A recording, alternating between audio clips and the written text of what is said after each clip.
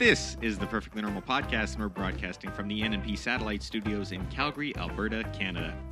Today, part 2 of our New York trip. We're going to talk about all the magic stuff, Tannen's, the Enigmatist, Houdini, and Derren Brown, but we're also going to talk about Beetlejuice. Sorry. No. We are not doing that again. Okay.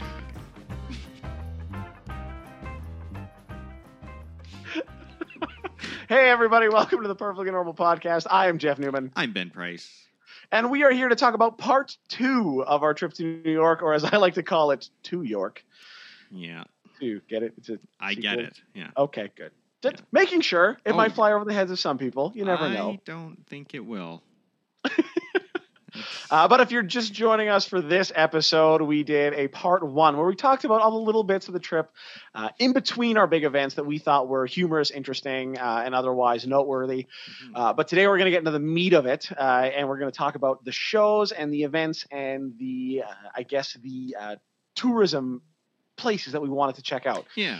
We went to New York with a goal. We did. We had a set number of things we wanted to do while we were in New York. Mm-hmm. So those are the things we're going to be talking about today. Yes. So I guess we just start in chronological order. Chronological order. We are going to go somewhat in chronological order, with one exception. We're going to leave the main portion. So as a bit of a backstory before we get to the end of the episode, in the summer on our Fringe tour, Jeff and I did a duo show. And there was this moment in time where we found out that a hero of ours was going to be in New York on Broadway with a show.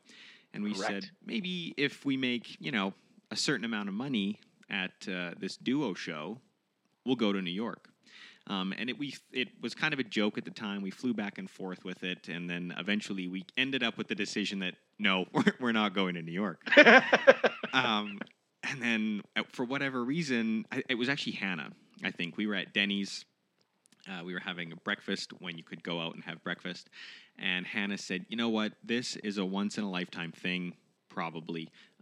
You guys should go. And we did. We planned the trip and went, and we did a lot of magic-themed things. And one of the things that we were really excited about was the first thing we can talk about, was going to one of the oldest magic shops in the United States. Now, is it the oldest or one of the oldest? I believe it's the oldest. Okay. While you give some background about it, and then I will look it up. So one of the very first goals that we sat down and decided we wanted to do when we go to New York is check out Tannen's Magic Shop. Now, Tannen's Magic Shop may or may not be one of the oldest magic shops. Tannen's Magic Shop is the oldest operating magic shop in New York City. It was founded by Louis Tannen in 1925. There we go. So it is the oldest magic shop in New York City, but it's also kind of become the magic shop. Yeah. So when you hear magicians talk about going to the magic shop, they talk about like the brick and mortar stores, like we had one here in Calgary or have one here in Calgary. But Tannen's is like the mecca of magic shops. Yeah. And it's not large, but it was not large. It was not what I expected. No. At all. But it did have the atmosphere and the feel that I was expecting. It had this very kind of fantastical feel to it. The lights were dim. It was like rich lighting. When you see like an old style kind of a picture of someone in a nice suit or something, it had that kind of lighting. There was rich colors. They had a great setup when you walked in. It was fabulous. It absolutely. It felt exactly like you'd expect a magic shop to feel. Yes, 100%. And it was phenomenal. Like it's the strangest thing in my mind to describe a trip to a store as a phenomenal experience. Yeah. But that's exactly what it was. Yeah. Because the second you walk through the door, you realize this is not like any place you have ever been before. Mm-mm. It was strange, too, because even finding it was not easy. No. For people who go all the time, they know, I go in this door, up this elevator, and whatever. But we walked, it's right across the street from the Empire State Building. Yeah. Basically, like you went across the street and it was right there. And funnily enough, one of your like list items was to go to the Empire State Building. Yeah. And when we sat down, we did our itinerary. We're like, okay, on day one, or when we get there, we're going to go do this, we're going to do that. And then on day one, our first full day there, we're going to check out Tannen's, and we're going to do this. We have a show tonight, and we get to Tannen's, and kind of it was like, if we get to the Empire State Building, we'll get there. You know, like we can work it in somewhere. Yeah. And then most people kind of seek out the Empire State Building, but I remember for us, we're like, okay, Tannen's is on this street at this address. I think it's in this building. I think this is it. Like, is this where you go? Hey, buddy, guy over there. Is this where? Yeah, this is Tannen's. Okay, great. Oh, hey, look, it's the Empire State Building. We had no idea. No clue. Yeah, that was pretty funny. I forgot about that. Yeah, on the complete opposite side of the street, we're like, is that? Oh yeah, that's the Empire State. Well. Into Tannen. There we go. I think we did both on the same day. We ended up because we had Empire State on another day, and we're we like, carried well, our Tannen's we're bags here, all the way to the top. Oh yes, we have cards and card clips from Tannen's that have been. So, as a side note, we bought a lot of things. Well, not a lot of things. We bought some things that we enjoyed from Tannen's. And we bought card clips, and it turns out, as we were talking to the guy that worked behind the counter, he found out we were from Canada, and when we asked for the card clips, we got them. They're really nice. And he said, actually, these card clips are made in Canada by a Canadian magician. I'm like, oh, okay. Traveled all the way to New York to get this Tannen's card clip that's made in Canada. They're gorgeous, though. They are. They're lovely. Yeah. I love mine. It sits on my bedside table. It's a feature piece for all the people that come through there. all the people coming and visiting you in your bedroom. Yeah. Yeah, mine is in a drawer where no one can see it, find it, or steal it. You and I have very different approaches to souvenirs. Yeah, it's true. I like to show my stuff off. But that was that. Yeah, Tannen's was great. You bought a book that you're really enjoying. I really enjoyed the book, and I think I touched on this before. There's actually pieces in there that I think are actually better for you than for me. Yeah, it's a mentalism thing, which I mean I don't do a lot of, but I did really enjoy that you found some things that might suit my style. I like that. Yeah. So when we can actually see each other face to face, I will pass that on to you, and you can go through it. But for now, don't touch me. But I think the thing that struck me the most about Tannen's and the other magic shop we went to. Right. There were two magic shops we visited in New York. Well, but actually, we didn't know we were visiting a magic shop.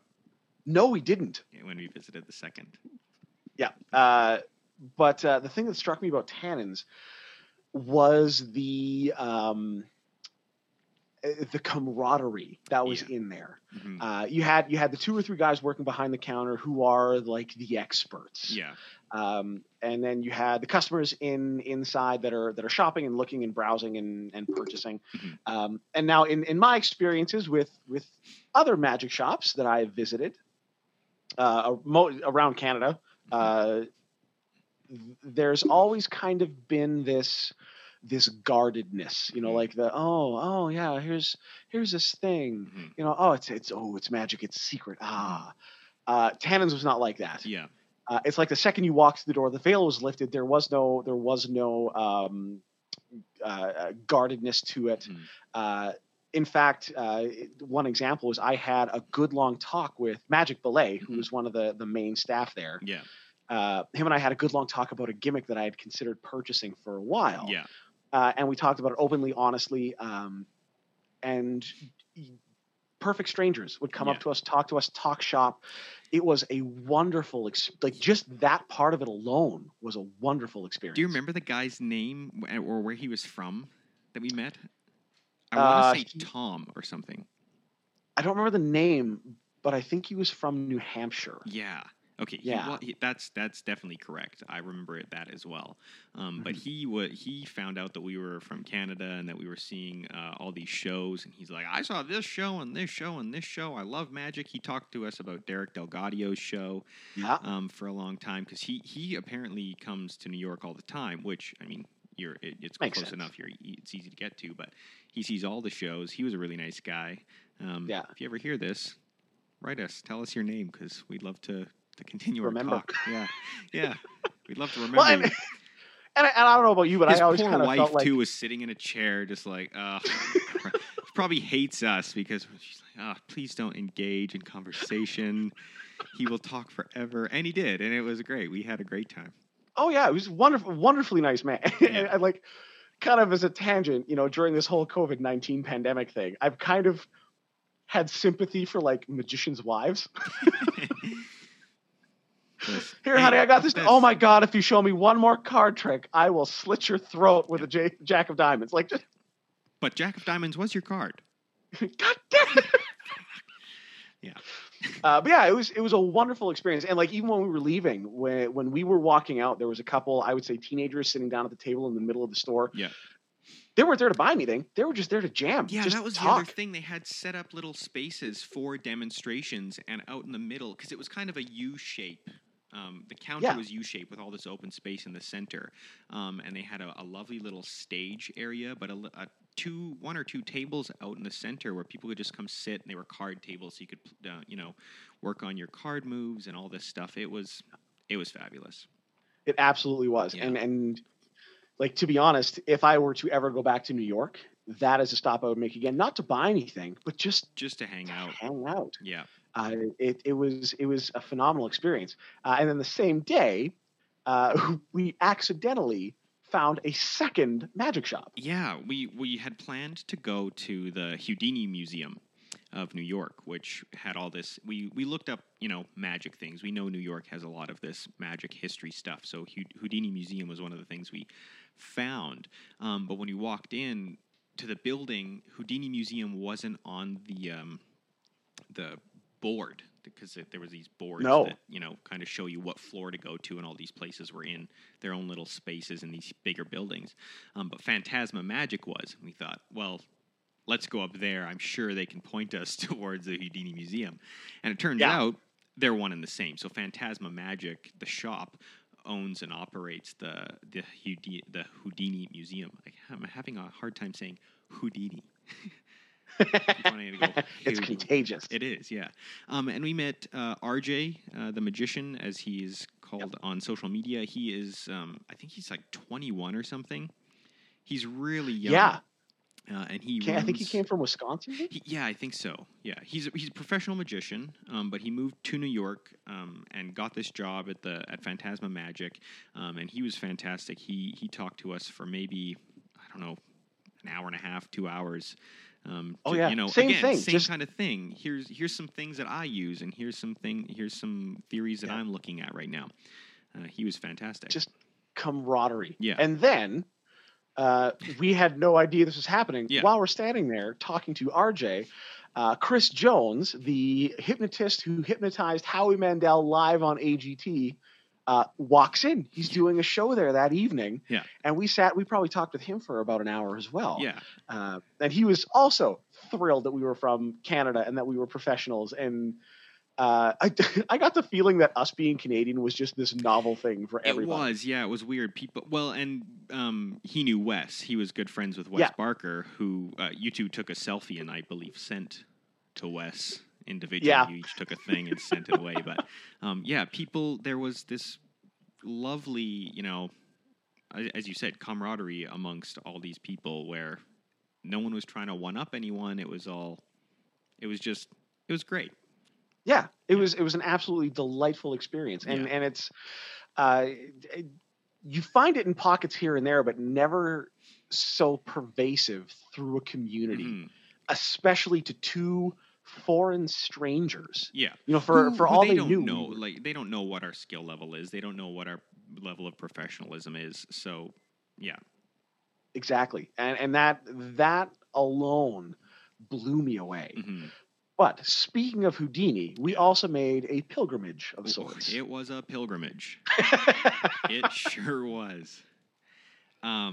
We got up one day, and this was the furthest thing away, and we kind of had the moment the night before and the morning of where we're like, is this really what we're going to do? Because this is a full day thing. And we eventually were like, yeah, let's go.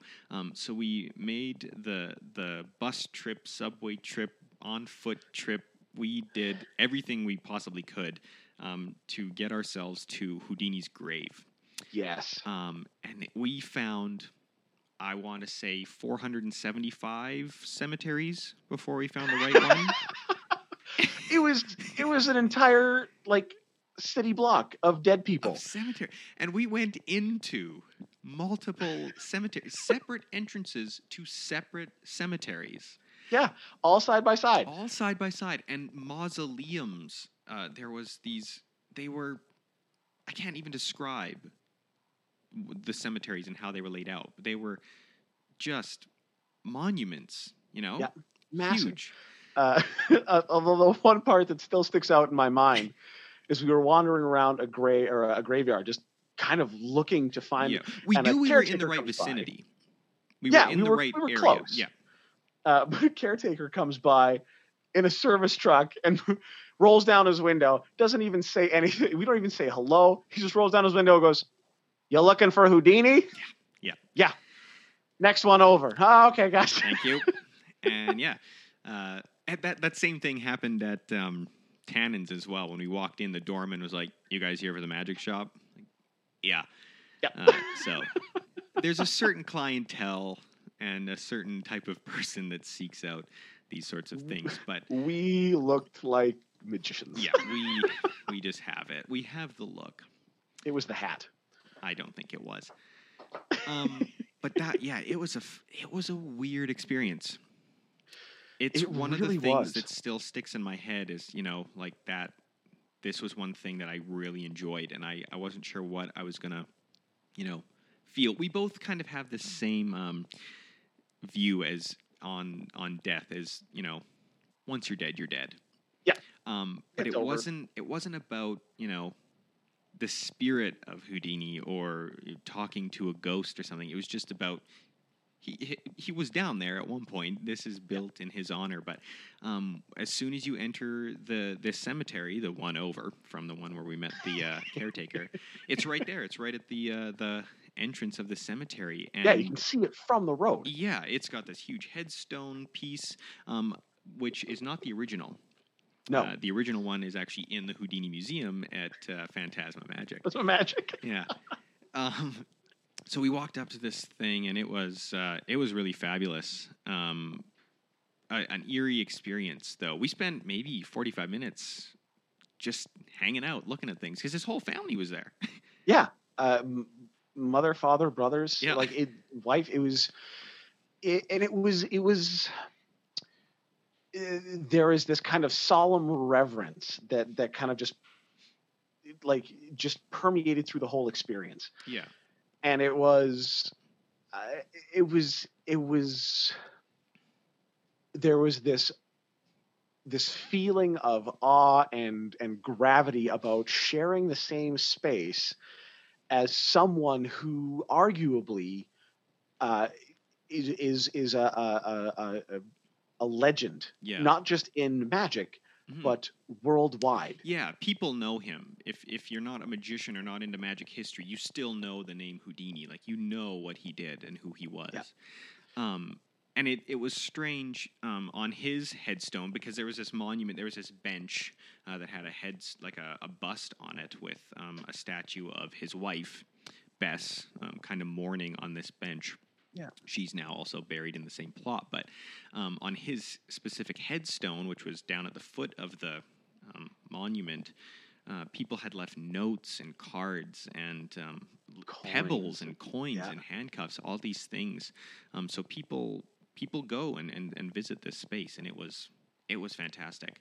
Yeah, it was a literal pilgrimage, because we wound up leaving things as well. Yeah, true. We signed a card. Yeah, which I thought was kind of fun. You know, like it was, he made such an impact in the world of magic that had he not existed, like he existed decades. He died decades before our parents existed. Yeah, and had he not made the impact that he did in the world of entertainment, our careers probably wouldn't exist. Yeah, no, I don't think so. I like he really did a number on magic and what it is today. So.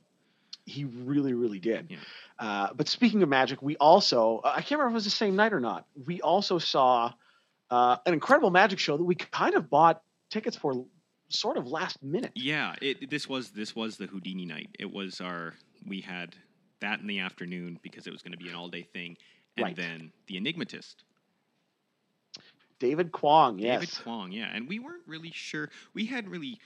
I'd heard of David because I had seen, I think it was a TED Talk that he did a couple years ago with his signature piece, which I didn't know was his signature piece.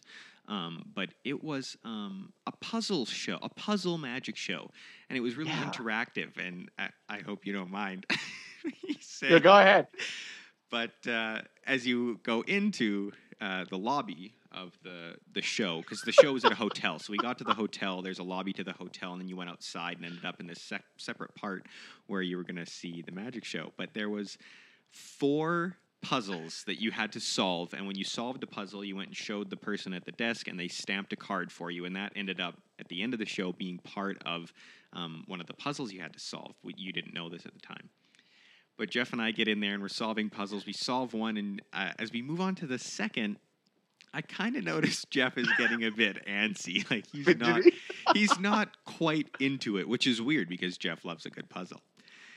And we're solving it, and he's like, "You know what? You keep working on this. I got to go to the bathroom." And he disappeared. And I think I solved one more puzzle on my own. It was hard because there were so many people trying to get in there, so you couldn't really budge in. But I solved one more, started working on a third before I had to go in and get our seats. And then Jeff came back, and he was having some tummy trouble, but we didn't solve. Yeah, something I ate that day just was not sitting well with me, and I like there was a couple moments where I'm like, oh God, I gotta go. I gotta go. I go again. Yeah. I think even before the doors closed to the show, you went a second time. Yeah. Yeah. Because I didn't want to get caught. You know, I didn't want to interrupt. Yeah. But that aside, it was a really strong show. Oh, fantastic show. It was the way I explained it to Hannah when we got back was that it was like if a crossword puzzle decided to stand up on a stage and do magic. Yeah.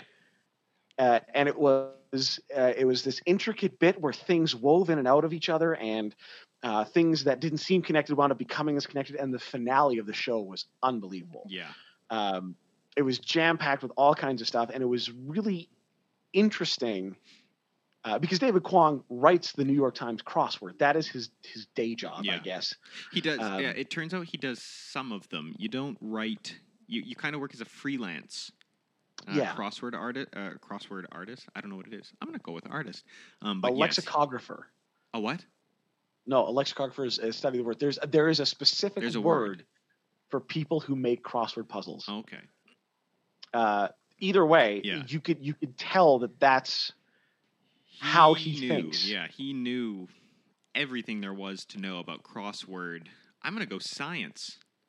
It was a science for sure. He could toss out words here and there and fill in a crossword like no one's business.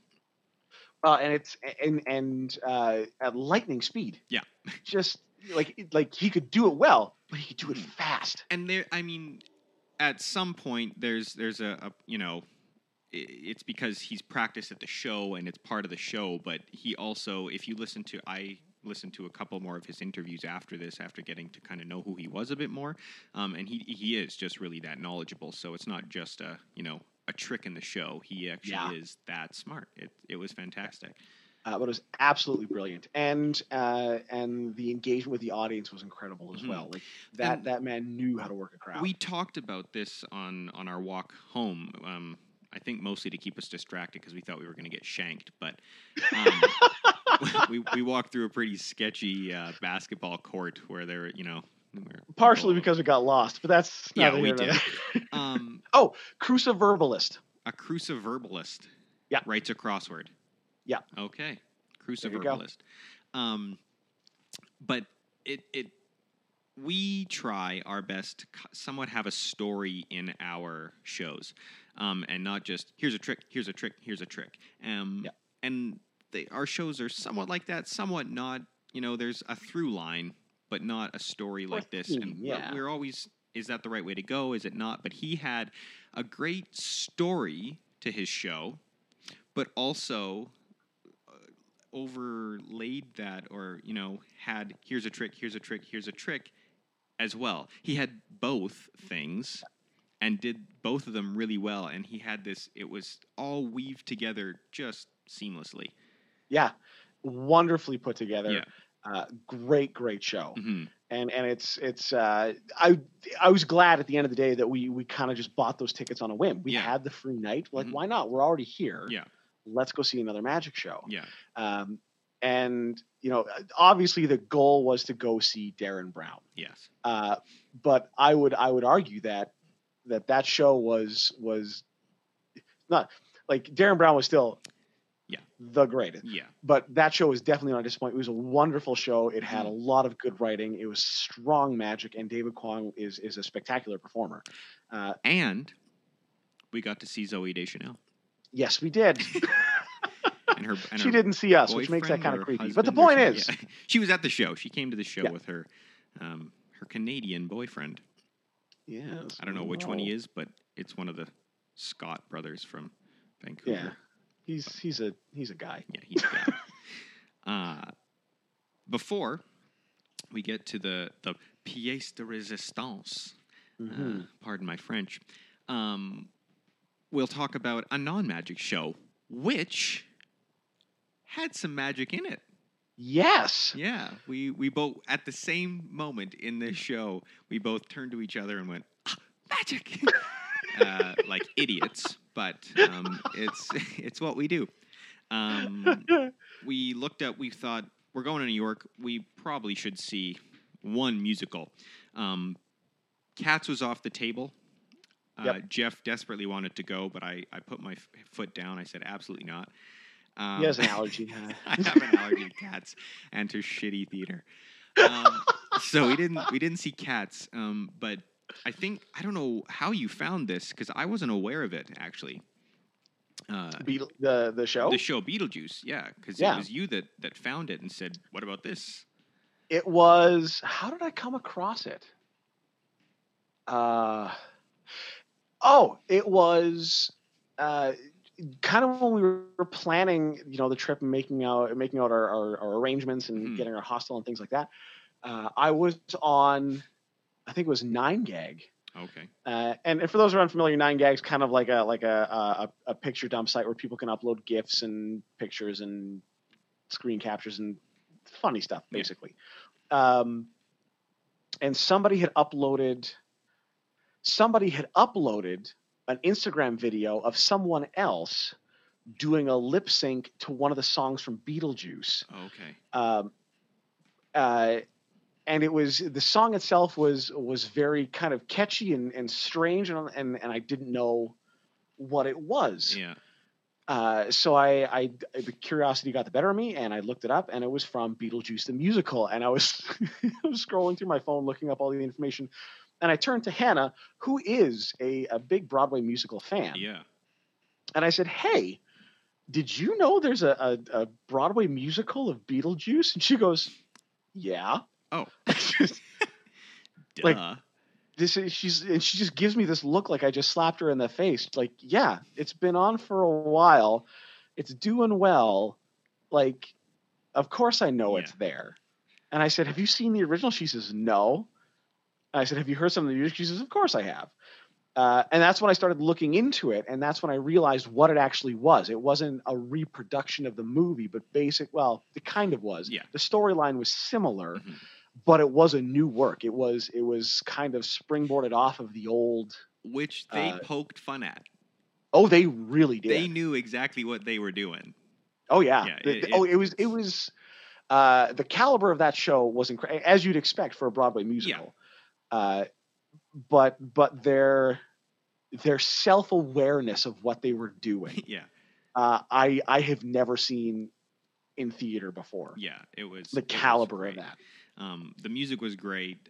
We really enjoyed the show itself. The music, obviously, the singing, all of that was top notch. Again, as you'd expect from a Broadway show, but it was different from, we've seen Broadway shows before that come through on the Broadway across Canada tours or whatever. I've seen Lion King, Newsies, Billy Elliot, all these shows, but this was very different. Yeah. And I'm not sure I can explain how, but it just had a different feel to it. It was it was a musical that didn't rely on being a musical. Right. Yeah, sure. Yeah. At least that's what it was for me. Yeah. I will be the first to admit that I'm not a huge musical fan, mostly because I always felt the music in a musical never fits. Like it always kind of feels forced, right, to me. But this one, everything kind of, the only other musical that I can say this about that I've seen that I've enjoyed was Kinky Boots. The music felt like it fit and made sense for the universe that the story was taking place in. Right. And Beetlejuice was the same way, at least for me. Yeah. But it was, as someone who has seen the original Beetlejuice movie a lot, as someone who grew up when there was the Beetlejuice cartoon on television, they definitely did the source material justice. And I would say it's probably the best version of Beetlejuice out there. Yeah, it was fabulous. If you can or have, just Google Beetlejuice, there's a couple of numbers that are on YouTube, or the music's on Apple Music and Spotify, so you can listen to the music. It's catchy. It's a catchy album. So we got to see Alex Brightman, who played the title role of Beetlejuice, and he, if you know School of Rock, the musical, he played Dewey Finn in the original of that as well.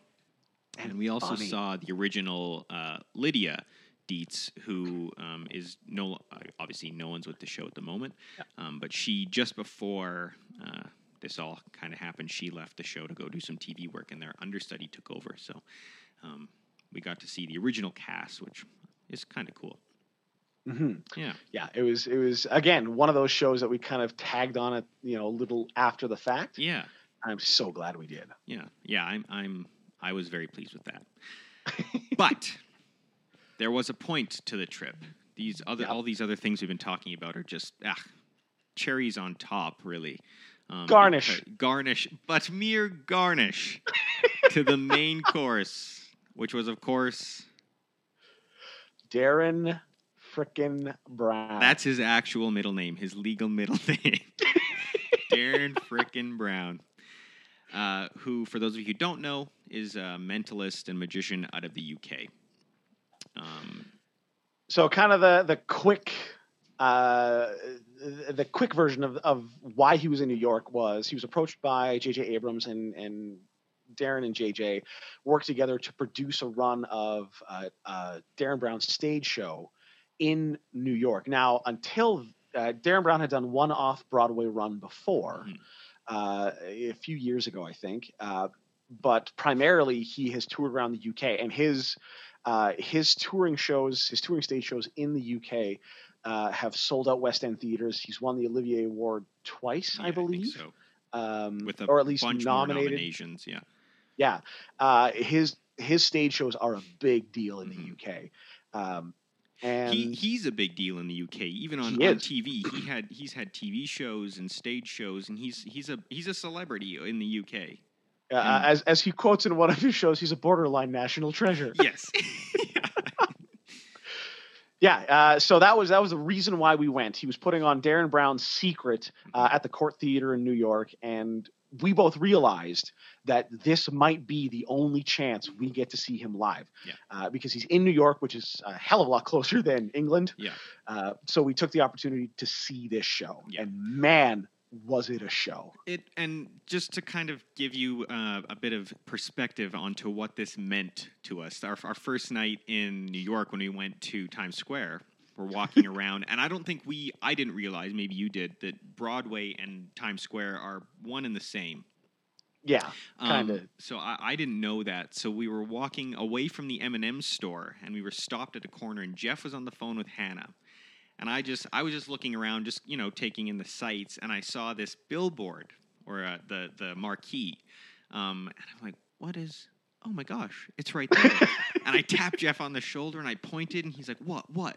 And he looks and he sees the same thing, and we went over just to stare at the marquee, and we stood there forever just looking at it. It felt like eternity. Yeah. Like in a good way. We took pictures of the marquee. We took pictures of the door. We looked like freaking fools. But that was the weight of this moment for us, just to be able to see this magician, this performer that we both enjoyed so much. So yeah, and it was. I don't even know how to describe the show, other than it was amazing. Yeah. So now that the run is done, we can kind of describe the show a little bit. Yeah, I think so. What I'll say first of all before we start describing is a lot of Derren Brown's shows from the UK are on YouTube. You can watch them all, not live obviously, but you can watch a live performance of the show. So search Derren Brown and just look for those YouTube videos that are an hour-ish, an hour and a half long. Watch those, because watching those, you'll have just not even half of the experience that you have live. But I know Jeff and I have both watched them multiple times, and just being there in the presence of this, what we would consider a best of show. If he was a singer, this would be his best of album, because it was just greatest hits. Yeah, greatest hits. Because they were all things that we've seen for the most part, just not live. And to be honest, a lot of his content in that show had been reworked or improved or rewritten to fit the thematics of the show. Yes, yeah. So even though it may have been an effect that we have seen before, it was presented in a new or an interesting way that wasn't what it used to be. Yeah, well, and that's one of the things that kind of made me mad at myself after we left, because I was like, of course. How was I so stupid as to not to see that? And I don't want to ruin that secret, because I mean, it's not the first time he's done it. Probably won't be the last. You mean you don't want to ruin the secret? I don't want to ruin the secret. Yeah. Gotcha. Okay. Yeah. The one major takeaway I had from the show for me was how much mileage he got out of such little things. Yeah, and I think saying getting mileage out of it puts it in a bad context, which is not what you mean. Yeah. I mean, it's the perfect way to phrase it, but it's not what you think. Yeah. No. And the one example that I point to when I talk to people about this was the beginning, or I guess not the kind of the beginning of the Q&A portion of his show. Right. You're in this theater that seats 1,000. I'm not sure what the capacity of the court is. 1,200 or 1,400 people. Yeah. So somewhere between 1,000 to 1,500 seats. So a big space, a large stage. Yeah. The only things on the stage was Derren Brown, a microphone, and a bowl full of black envelopes. Yeah. And with blocking, lighting, and music, he made that set and that image and that moment feel monumental. Yeah. A pause, arms out, light change, sound, and you could feel we were quite a few rows back. But it felt so looming and large and impactful and intimidating. Yeah. And it was such a simple thing. One thing aside from the magic that I enjoyed of the show that you don't get when you watch a film or a video of it was the caliber of performer. Yes. He's a good performer watching him online, but being there and in that same space, you were in awe of this person all the time. Yeah. He could command a presence. Oh, and in such a soft way. Yeah. I think of he does a witch hand routine at the beginning of the show. For those of you who don't know what that is, it's the game where you can play this on your own, and it's not a magic effect where you have an object in one of your hands and someone has to guess which hand it's in. As a mentalist, generally you guess right every time. Yeah. And he held the room for that, and all it was him, a spectator from the audience, and a dollar bill. Yeah. And you have to respect the command that takes to hold a room with such a simple setup. Yeah. And I think if any lesson to be taken away from this, it should be that. any lesson taken away from this is that you don't need much to put on an amazing large-scale show. Yeah.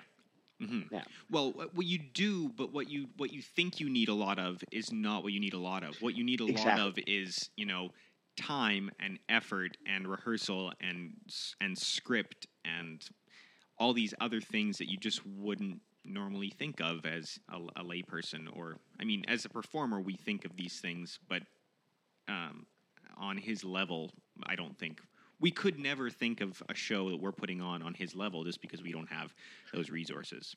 Exactly. The analogy that I have for this was back in the day before I was mentalist Jeff. I was baseball player Jeff. Right. And I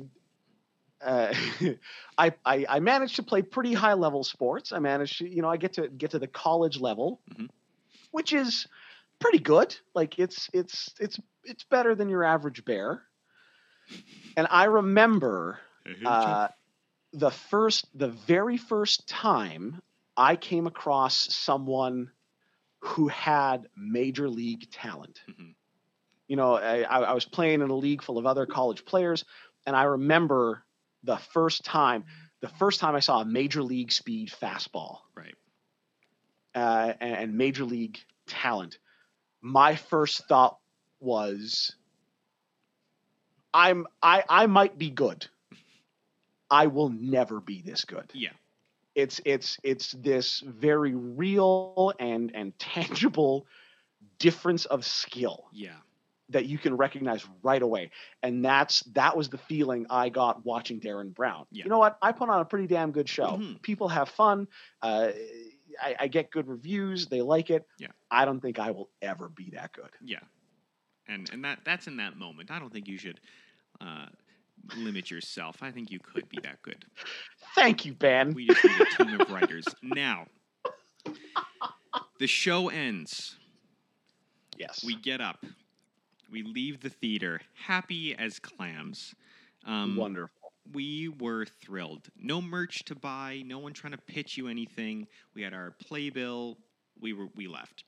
And I know from friends that I've had go to New York, and Hannah even letting us know that the stage door or stage dooring is a thing, and you can stand outside and wait for the performers. Over at Beetlejuice, they even had a queue line that they set up for this to actually happen. Most theaters, actually. Yeah. I mean, as an example of a show we saw, there's queue lines all set up. We leave. We're like, let's wait. Let's see what happens.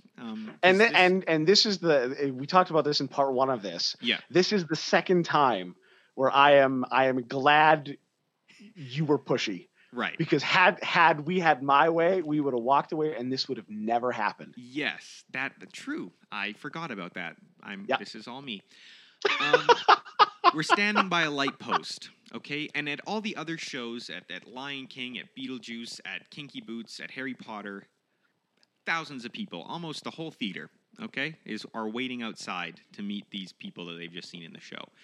At Derren Brown, outside, the stage door is right in front, right next to the entrance you go in. Yep. Are Jeff and I and two other people. Yep. Four people total, okay?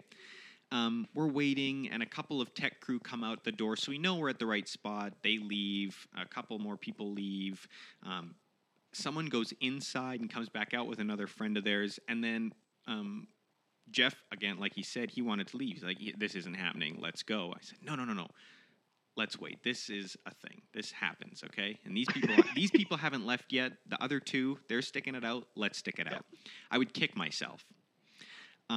So this car pulls up, and we like, okay, that's got to be his car. It looked like an Uber Black, but fancier.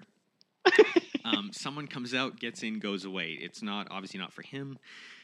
Then the security guard that's been standing by this door goes inside and comes back out with a friend, and he leaves. So now no one's guarding the door. So Jeff and I are like, okay. And as the security guard's walking away, he says, he's not coming out this door. You guys should leave. And I thought, no, why would he say that unless he is going to come out this door and he's trying to get us to go away? So maybe 2 more minutes, we hung out, and finally the door opens up, and 2 people walk out, and Jeff looks at me, and I look at Jeff, and I went, there he is. And he came out, and to be honest, like, when I first saw him, I didn't recognize him. It was a weird experience. Yeah. Because in his show, he's dressed really nicely. He's got this commanding presence. He's, he's clean shaven. He's all tidy, has his costume on. He came out the door. It was cold. He had a winter jacket on and a toque and some gloves, and looked like a normal person. He struck me as just like this mild-mannered, gentle man. And he was. Yep. Yeah. Absolutely was. Just this wonderful, kind, and he was, I think the thing that struck me so much about it after we kind of recognized him and saw what was going on, he was, or at least he put on a really good face about it. He seemed genuinely pleased and moved that we were there waiting to meet him. Yeah, and you could tell that, a couple of people wait every night, obviously, because he came out and he did have a Sharpie ready. Yeah. Because the 2 people that were waiting with us, or around beside us, walked up, got their things signed, talked to him for a couple seconds, and then left. And I'm glad they did, because that gave us the opportunity to be the only 2 left, and Correct. we got to have quite a long, really nice chat with him, and he was super happy to do so. He loved my hat. He said it's a nice hat. I will give you that. I wouldn't say love. Touched my hat. He did. He fixed the brim of the hat. He fixed the brim. He put it because it's one of those fedoras where the brim goes up all the way around. Yes. And then he says, I wonder if it wouldn't look better. And he bends the front down and he takes a step back. No, we got to put that back. No, you're right. It goes up. Yeah. It was lovely. And he had just a normal conversation. He asked us where we came from. He asked us how we enjoyed the show. He found out we were magicians, obviously, and that's why we came. And he talked to us about magic for a while. Yeah. He found out we were from Canada, thought that was novel, as was the trope for the trip. He said he'd spent some time in Calgary with a friend of his. He had a friend from Calgary, which we were talking. We're from Calgary. Well, I've been to where is Calgary from Vancouver? Well, it's across the Rocky Mountains. It's about an hour and a half by plane. It's about 12 hours by car. It's kind of the other side of the mountains. And he says, I had a friend who used to live in Calgary. And at least in my mind, I don't know if you thought the same thing, but the first thing that popped in my mind was, he has a friend. We know what magician? Yeah. Like, Calgary's not that big. There's not a whole lot. There's a good chance that we know whoever this friend is. So I said, who is your friend? And he goes, Nev. I said, Nev? He says, like Nev Campbell, like the actress, Nev Campbell. No, we don't know Nev Campbell. We don't know Nev Campbell. I mean, we know Nev Campbell, but we don't know Nev Campbell. But it was a delight. Yeah. And at the end, we were just about to part ways. We got our pictures. Which we Jeff got and our I both discussed. We said, I like you, Jeff, but I would like my own picture. Mm-hmm. I want my picture taken on my own. And we did. We got our individual pictures, and it was lovely. Yep. Signed our handbills. Mm-hmm. With and love. Then as we were... What's that? With love. With love. Yes. And as we decided to part ways for the night, he said, thank you very much for coming. I really appreciate it, and gave us both like a hug. And not just like a tap on the... Like an honest-to-goodness Great hug. Yeah. Yeah. Which floored us. Because not only do we get... And maybe 10 minutes later, Jeff goes, he hugged us. Not us hugged him. He hugged us. That's right. And he made the first move. Yeah. And God, I'm thankful he did. What an experience. Right? Derren Brown, if you ever hear this, drop us a line. Yeah, we absolutely loved your show. Love talking to you.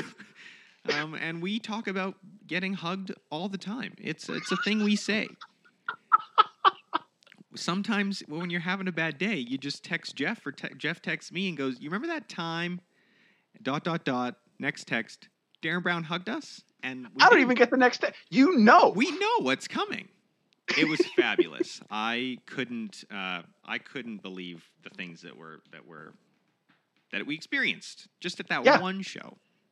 Well, and it struck me. I think the thing that I take away from this, like I have spent a good number of my years kind of following the adage of never meet your heroes. Yeah. And the thing about it was, for the most part, to at least some degree, that was always kind of true. Yeah. Every time I've met someone who I've thought of as not necessarily a hero, but like someone I would look up to, you kind of have that experience of, oh, this isn't quite, and it happened, and that's because people are human and it's expected. Yeah. But in this particular case, it was the exact opposite experience. Oh, yeah. I am so glad that we had that, and the fact was he was so gracious and friendly and open. Mm-hmm. Was not only a wonderful experience for us, but mind-boggling that someone in his position would still have that capacity. Because even I am not a Derren Brown status performer. Yeah. But even I, at the end of a show, or at the end of a festival, after a while you kind of get like, man, I just want to go home. Yeah. Yeah. And I can see how that can leak in, but he was phenomenal. He was a wonderful, wonderful man, and I hope, either as a fan, as a passerby on the street, as a peer, whatever, I hope I get to meet and talk with that man again someday. Yeah. Yeah, that would be ideal at best. Yes. So we got a text from our producer as we were sitting here discussing all of these things. We're going to wrap up right away. But at the top of the episode, when in our billboard, I mentioned that we're in satellite studios. And that's not really a joke. We actually are. We're in our separate houses. We're not getting together to record these. We are doing our best to social distance in this time. And our producer felt that it was crucial that we actually mention that aside from the joke at the top of the episode. So if you are listening to this, do your best to social distance, help flatten that curve. We're doing what we can, and we hope you are as well. And maybe a good time also at this point, just thank all the healthcare workers, the doctors, the nurses, the EMTs, all those people that are out there, the firefighters, police officers, all those people. We appreciate, and of course all the other essential service industries out there. Yeah, grocery stores. You never hear people thank the grocery store, but without Costco, I wouldn't have my eggs. So thank you, grocery store. Just thank you, people who are who are continuing to work through this time, and we appreciate what you're doing. Exactly. Stay safe. Wash your hands, and we'll see you on the other side of this pandemic. Indeed. All right, that does it for this episode of the Perfectly Normal Podcast. My name is Jeff Newman. I'm Ben Price. This has been the Perfectly Normal Podcast. Thanks for listening. If you enjoy the Perfectly Normal Podcast, help us out by leaving us a review on iTunes, Google Play, and SoundCloud. And of course, don't forget to subscribe. And to keep up to date on what's going on with us, you can follow us on Facebook, Instagram, and Twitter by searching for @Newman and Price. And to find Jeff or Ben individually, search Newman Mentalism and Ben Price Magic on Facebook, Instagram, Twitter, and TikTok. If you have any questions or show ideas, you can reach us at newmanandprice@gmail.com. Thanks for listening. I'll let you start the third.